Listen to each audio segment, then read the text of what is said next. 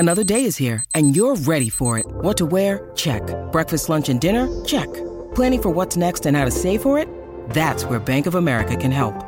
For your financial to-dos, Bank of America has experts ready to help get you closer to your goals. Get started at one of our local financial centers or 24/7 in our mobile banking app. Find a location near you at bankofamerica.com/talktous. What would you like the power to do? Mobile banking requires downloading the app and is only available for select devices. Message and data rates may apply. Bank of America N.A., member FDIC. When you need mealtime inspiration, it's worth shopping Kroger, where you'll find over 30,000 mouth-watering choices that excite your inner foodie. And no matter what tasty choice you make, you'll enjoy our everyday low prices, plus extra ways to save, like digital coupons worth over $600 each week. You can also save up to $1 off per gallon at the pump with fuel points. More savings and more inspiring flavors make shopping Kroger worth it every time. Kroger, fresh for everyone. Fuel restrictions apply. Hello, just a note to say that this episode was recorded back in August before news of the death of Her Majesty Queen Elizabeth II. Something else.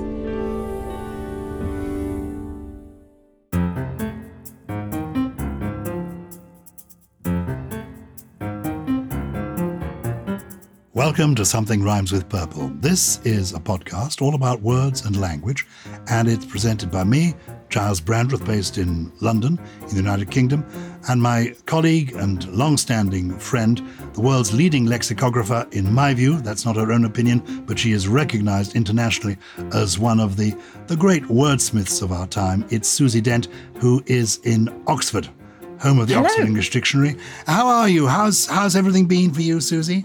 Yeah, I am. I'm very well, actually. It's been quite a long week for me because I've had lots of countdown recordings. For those who do watch the show in Britain, and it's in some places across the world, it's a game show, and we pre-record them. So we do 5 shows a day, and we do 3 of those days in a week. So that's 15 shows in 3 days. So it's quite heavy going, but a lot of fun. And as you know, I love talking about words and look forward to continuing now. And have you seen the exciting news that I saw reported in the papers?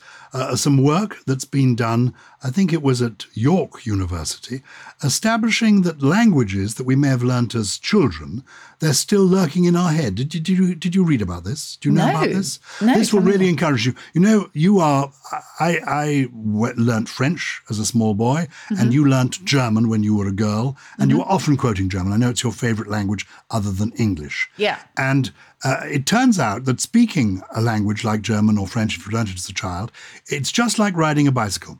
And the ability never leaves you, even if you don't practice it. Wow. And this is real research has been done on this. A study is suggesting that people who learnt a foreign language in school are as good at speaking it 50 years after their last exam as they were when they studied it. Isn't that amazing? That is. That's incredible. Yeah. Even if people who'd not used the skill, in the intervening half-century, they were found to be as adept as they were when they got the qualification at 16. 500 people who'd taken French GCSE or A-level in the 1970s, they were asked to do a French vocabulary and grammar test, and the results showed no significant drop-off in performance. Isn't that amazing? And this underlines what I have long thought, that if it's in there, particularly in terms of words and language, it really is in there. That's why you can recover, for example, the nursery rhymes or the poems you learnt when you were a small child. It's all in there, which is fantastic. And you can open the beaker, open the vessel, and pour out the words. Yeah. And I'm saying that because what I want us to talk about today is unleashing the vessel, pouring out the words, and things to do with vessels. Receptacles. Receptacles. That's what we want to talk about. Water vessels. Yes. What do you? I have water in a glass. Do you have water during these recordings? I don't actually have anything at the moment. I should do. I have water all the way through in the studio, but sometimes I put in, you can get those fizzy vitamin tablets that you drop in.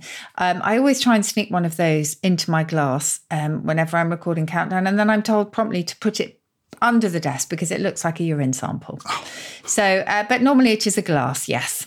But there were people who would drink their own. Was it Was it Mahatma Gandhi or Mr. Nehru? I remember. There was a lot of Indian people. And the actor Sarah Mills, if you remember her. Sarah Miles. Sarah Miles. She used to do different that too. family, but same idea. They drank their own urine and said it was very good for you. Well, we've talked about this in our medical episode, I think, that there were doctors who could diagnose what kind of diabetes people suffered from by tasting their urine. So if it was sweet, it is diabetes mellitus. And if it was insipid, it is diabetes insipidus. So the two types of diabetes. And they became known as piss prophets. Yes. Only a few minutes in, and people are thinking all over the world, this is why I tune in to learn about the piss prophets. Well, I want to learn all about vessels, jugs, pitchers, ewers, beakers, and I want you to feel, if you're listening to this, people sometimes say to me, where do you dredge these things up from, these stories that you tell, these names? Well, I don't dredge them up. They're in there. And what I've discovered from this research is that everything we knew as children, it's all in there, waiting to come out again. And I want to draw from you, Susie Dent, today, the origins of some of these words. Can we begin with the very water vessel itself? A vessel. Yes.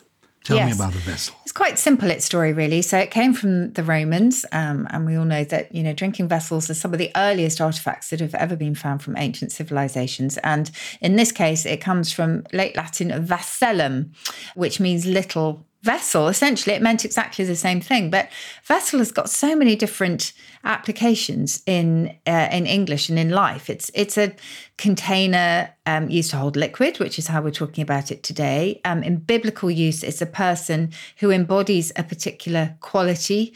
Lord, use this lowly vessel. Let me serve you as you will. In anatomy, it's a channel or a duct that conveys blood or other bodily fluid.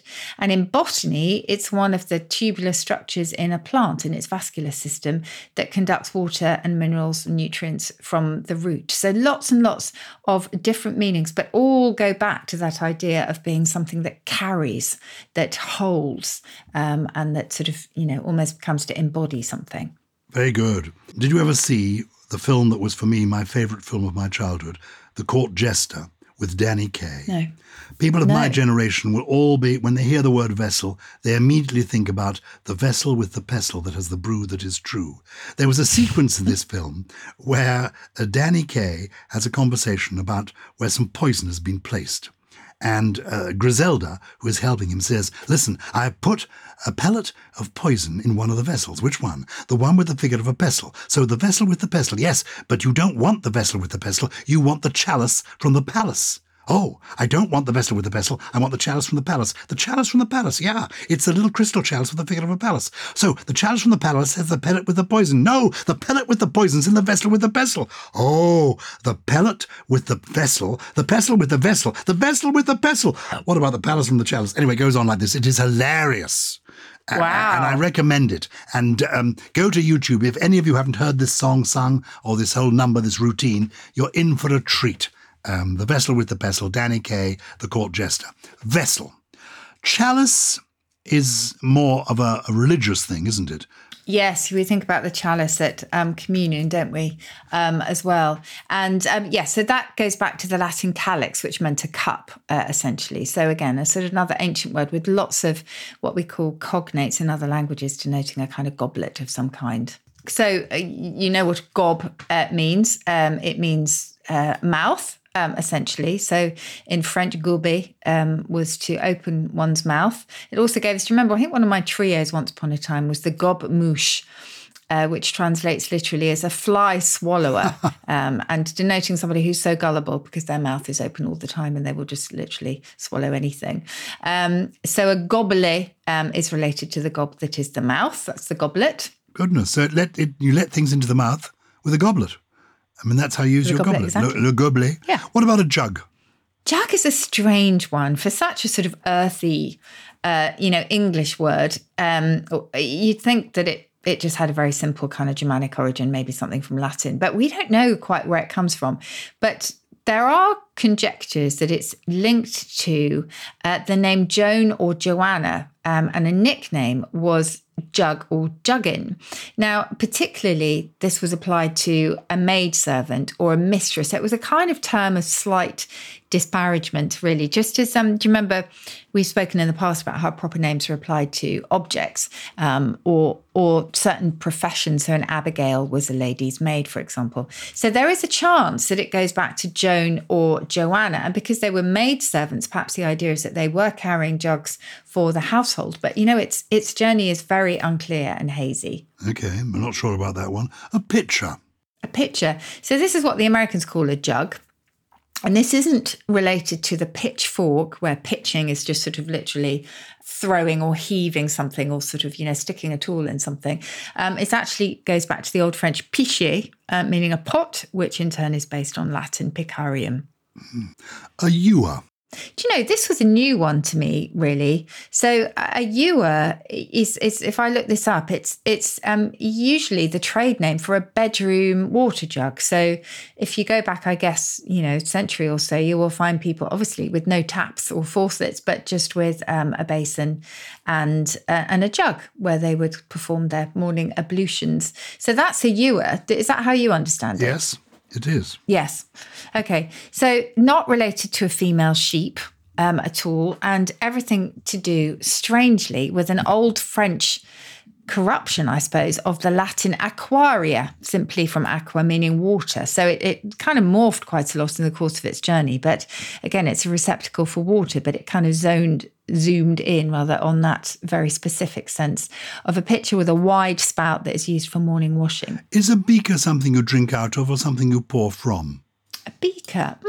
Interesting. I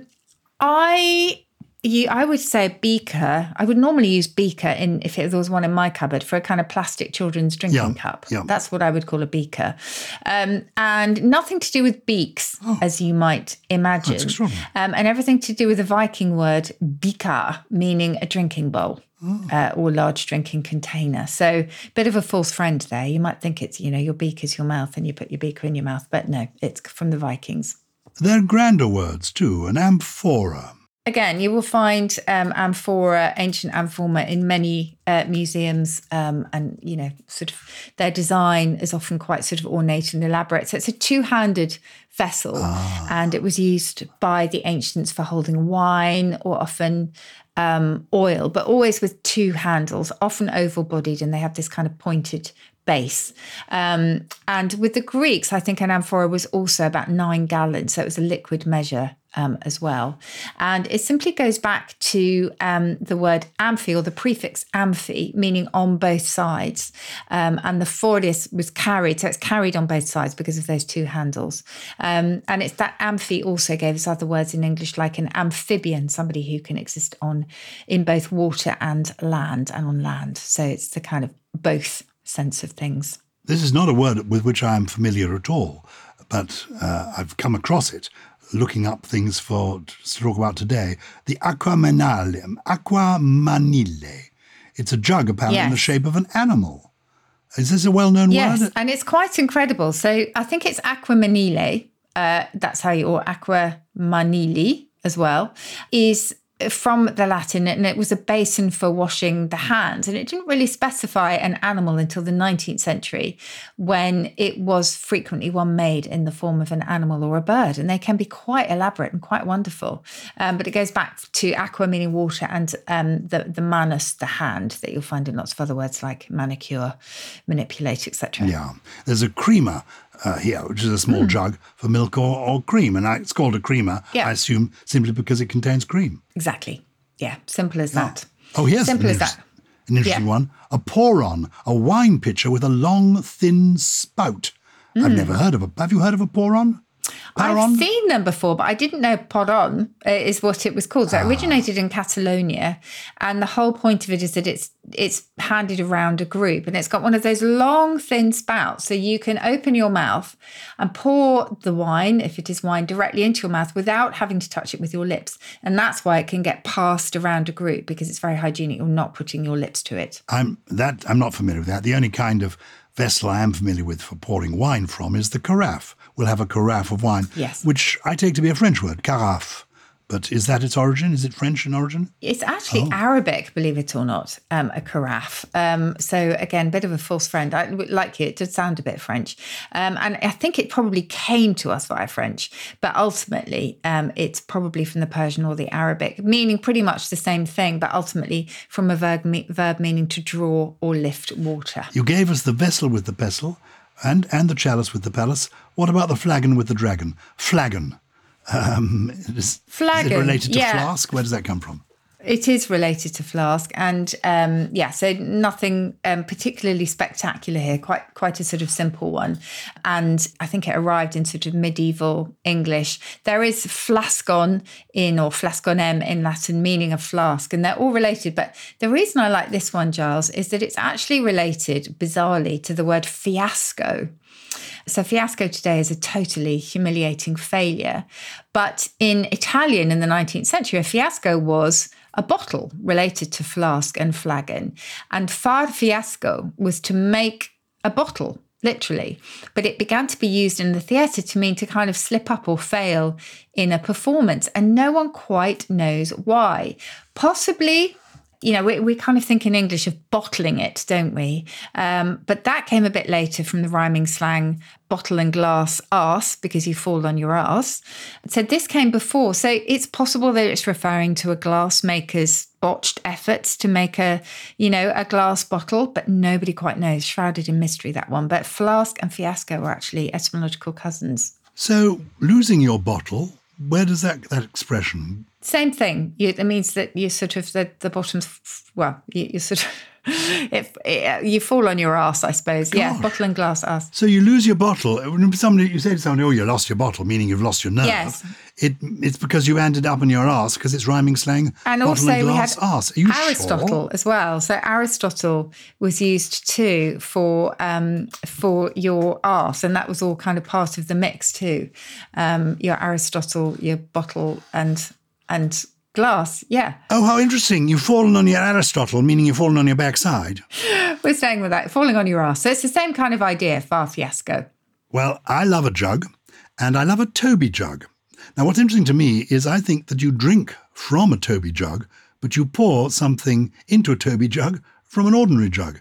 Is a Toby jug something you pour from or drink from, and why is it called a Toby jug? Now, this is a lovely one. Well, I'm going to sort of start backwards. I'm going to start with the mug, because most of us use mugs for our tea or our coffee or whatever. Now, have you any idea what the link might be between the mug that we drink from and either being mugged, unfortunately, if you are stolen from and rather nastily on the streets, or having an ugly mug? No. Any idea? Mug to me means face. Yeah. Is that the connection? It is the connection, because if you go back a couple of centuries, you will find mugs with kind of caricatures of faces on them. So Charles Dickens, I think, refers to these quite a lot as well. So these sort of mugs that represented this kind of grotesque human face became very popular, particularly I think in the 18th century. That gave us the origin of mug as a face. Then it gave rise to the idea of a mug as an insult for a stupid person, because their face was kind of blank and unintelligent. And then mug became a term for somebody who's been duped, really, by a card sharp or a confidence trickster who's sort of been mugged or mugged off. And it's a mug's game. But they all go back to the face sense, because to mug was originally a boxing term meaning to punch someone in the face. So if you have been pickpocketed, you have metaphorically been slapped in the face. So they're all linked. And the mugs that we drink from, as I say, are all associated with that idea of the mug as a face. And I mentioned that because you were talking about Toby jugs. And Toby jugs also were... They sort of carried a human form, didn't they? They were jugs in the form of a stout old man in a tricorn hat. And they were said to be based on a hard drinker from Yorkshire called Henry Elwes. And his nickname was Toby Philpot. Philpot, obviously a play on fill your pot. So we think that is where it comes from. But some think it was named after Sir Toby Belch from Twelfth Night, I have to say, the Toby jug. So just to add that in. But my bet is on that stout old man in a tricorn hat. Very good. The last thing Yes. is a toss pot. And I know I've talked to you about this before when we talked about drinking in one of our past episodes, but a toss pot was originally, like Toby Philpott, somebody who tossed their pot of beer back and enjoyed the contents a little bit too often, with the result that their behaviour became both obstreperous and disorderly. Do you ever wonder how celebrities order food? Like, is Sarah Paulson a Diet Coke or a regular Coke girlie? Some peasant Coke? No. Or how does Sofia Vergara order a pizza? No tomatoes. I cannot eat tomatoes. Tomatoes? Yes. Are you good with mushrooms? Not really. Okay. If these are the details you need, and I know you do, I have the podcast for you. I'm Jesse Tyler Ferguson, and on my podcast, Dinners on Me, I take some notable friends of mine out to dinners in Los Angeles and New York City. Listen wherever you get your podcasts. That thing was delicious. We've had a most intriguing letter from Nick about a cat named Bo. This is from Nick Seymour, who says, "Hi, Susie and Giles. I was just listening to the Feelies episode, F-E-L-E-S, and was amused by the story of the name of Susie's cat, Bo. I have a friend who has a cat named Bo as well, but with a similarly interesting origin. About 2 years ago, my friend Charles was walking home and heard the mewling of a distressed cat. After following the sound, they discovered the cat was inside the front of a parked car. With the help of a firefighter, they opened the car up and rescued the kitten inside.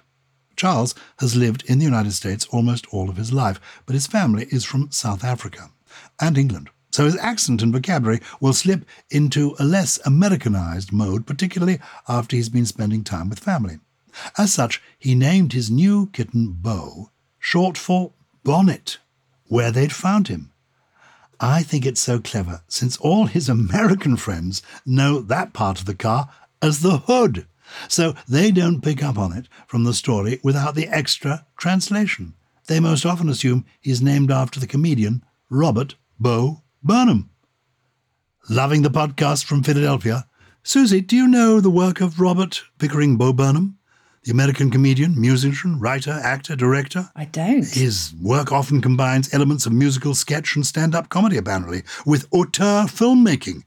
He's only 32, and people are calling themselves Bo because of him. That's amazing. Oh, well, that's much more upmarket than my Bo, as you know, who is named after Bo Peep, or was, by Battersea Cats and Dogs Home. So no such cultural associations for mine. But just to remind you about the bonnet and the hood, in British, the bonnet is the metal canopy, obviously, that covers the engine. It's all about covering, really. So as a bonnet covers the head, so likewise a hood covers the head. It's as simple as that. But there's distinction between British and American English there. Very good.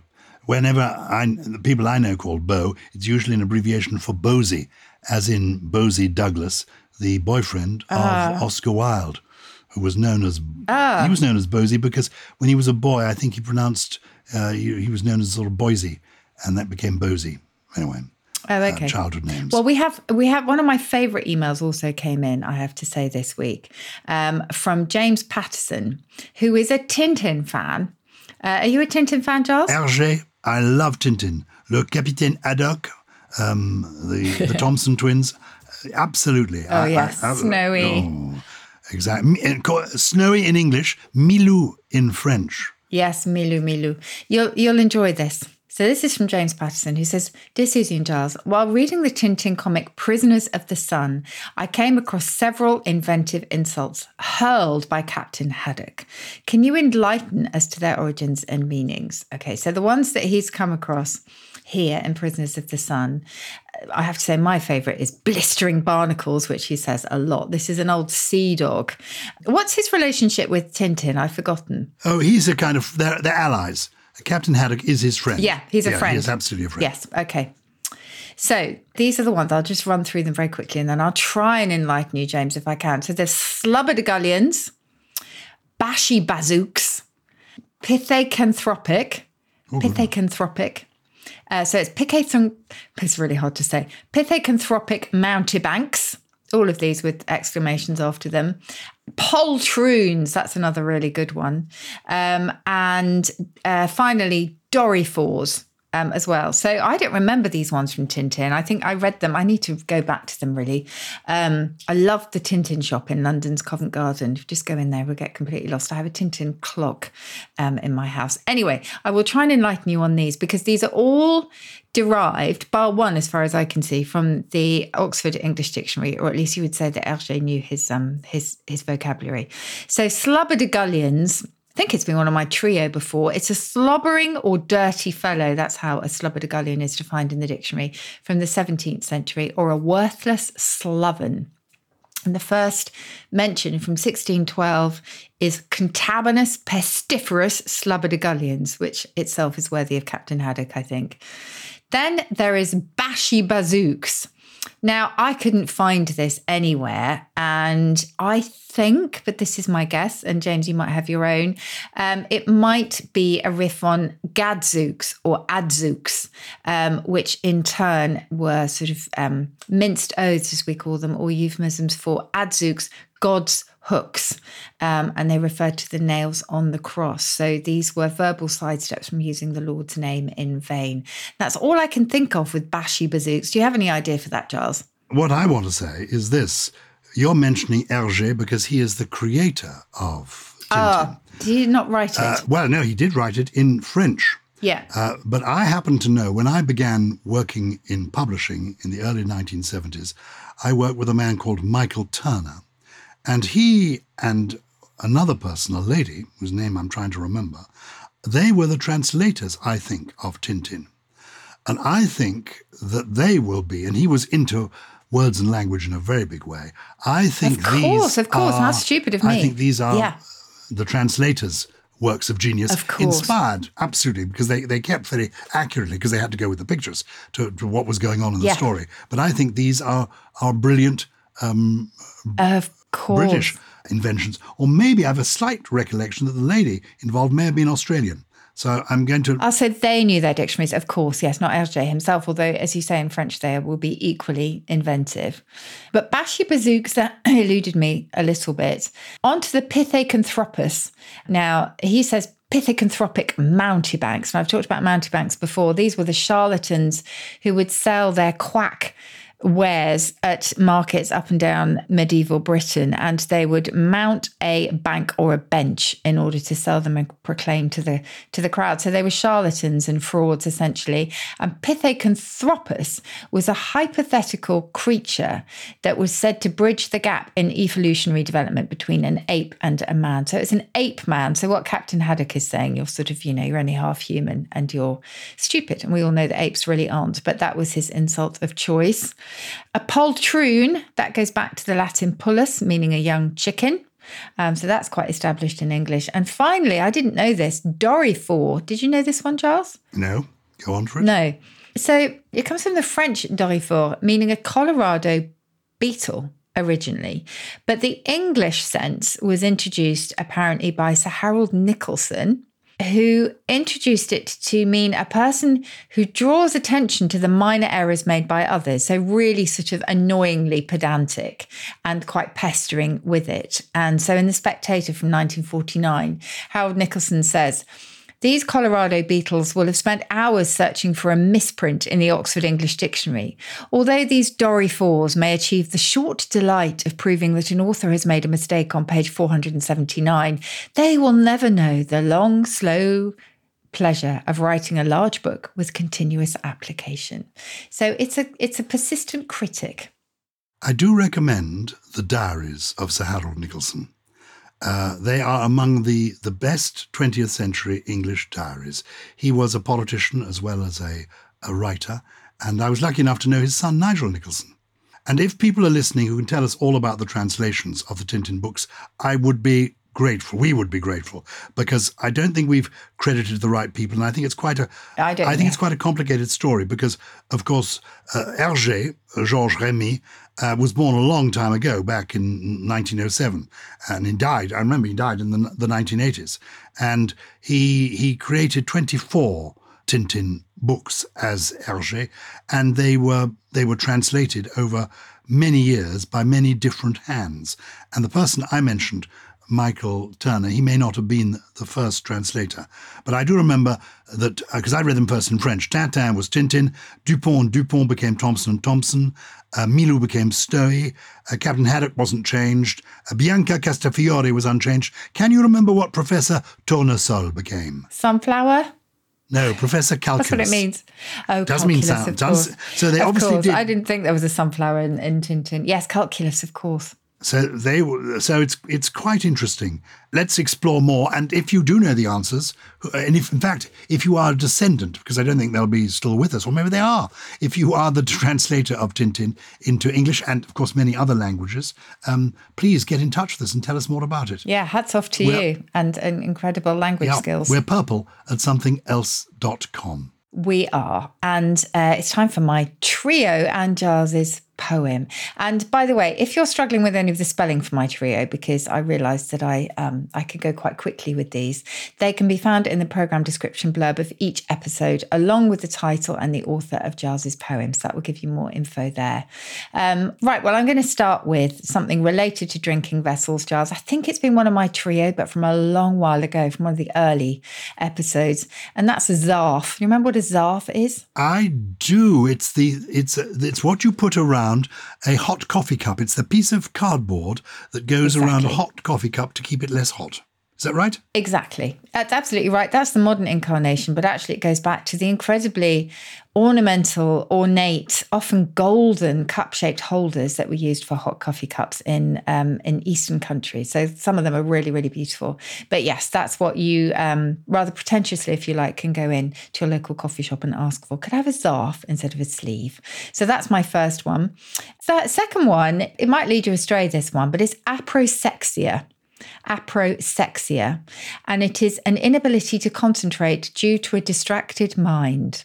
Now, the distracted mind has nothing to do with sex. Actually, this goes back to meaning without in Greek, and then prosexis meaning heedfulness. So in other words, you're not concentrating on what you're doing because your mind is elsewhere. Aprosexia, quite a useful one, I think. And finally, I just love the sound of this, and just the very act of doing it is something that we should all do more often. Froonce. F-R-O-O-N-C-E, froonce, and it means to frolic exuberantly. We could all do with more frooncing, don't you think? Very much so. How intriguing. Well, it's time for your poem for us. Well, I thought I would do something a little bit different this week. Beautifully imagined poems. This little volume came through the post. Beautifully imagined poems, said Sir Derek Jacobi. I thought, I'll read one of these. The book is called Lilac White by Martin Hesford. And I just dipped into it, and I'm going to read one of the poems to you. See if it strikes you as unusual.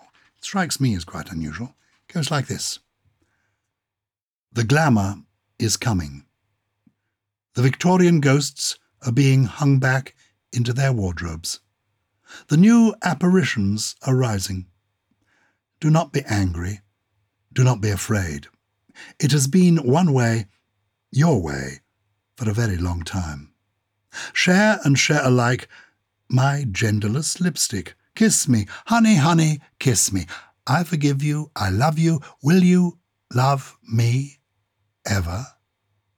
I am your eyes, shadow, your lilac, white, sparkle, star, flower. Ooh, it's got a sting, that one, hasn't it? It is. I don't quite understand it. I think I see where it's coming from, and it's making us try to look at love and relationships in new ways. In different ways, yeah. But anyway, it's always been your way. Also that Kiss Me, Honey, Honey, Kiss Me, right? There was that song in there. Anyway, interesting. Martin Hesford, he's a BAFTA-nominated writer. He wrote the screenplays for Fantabulosa, starring Michael Sheen. That was all about Kenneth Williams. And a wonderful film that I loved, Mrs. Lowry and Son, which was about the artist Lowry, who was played by Timothy Spall, and Vanessa Redgrave played Mrs. Lowry. I really recommend that movie if you can get to see it.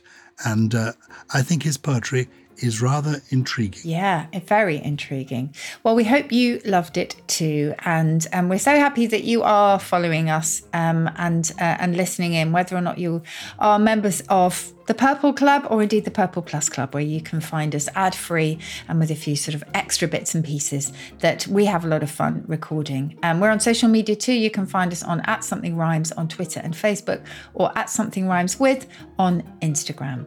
Something Rhymes with Purple is a Something Else and Sony Music Entertainment production. It was produced by Harriet Wells with additional production from Chris Skinner, Jen Mystery, Jay Beale, and the man himself. Is he a Captain Haddock or is he a Tintin, do you think? He certainly needs translation. Definitely Haddock. Yeah, indeed. Absolutely. He's got the beard. Actually, he does look a little bit. I always liked Captain Haddock, it must be said. Didn't you like him? Yeah. I did actually. Should we call Gully Haddock from now on? Yeah, he's our Captain Haddock.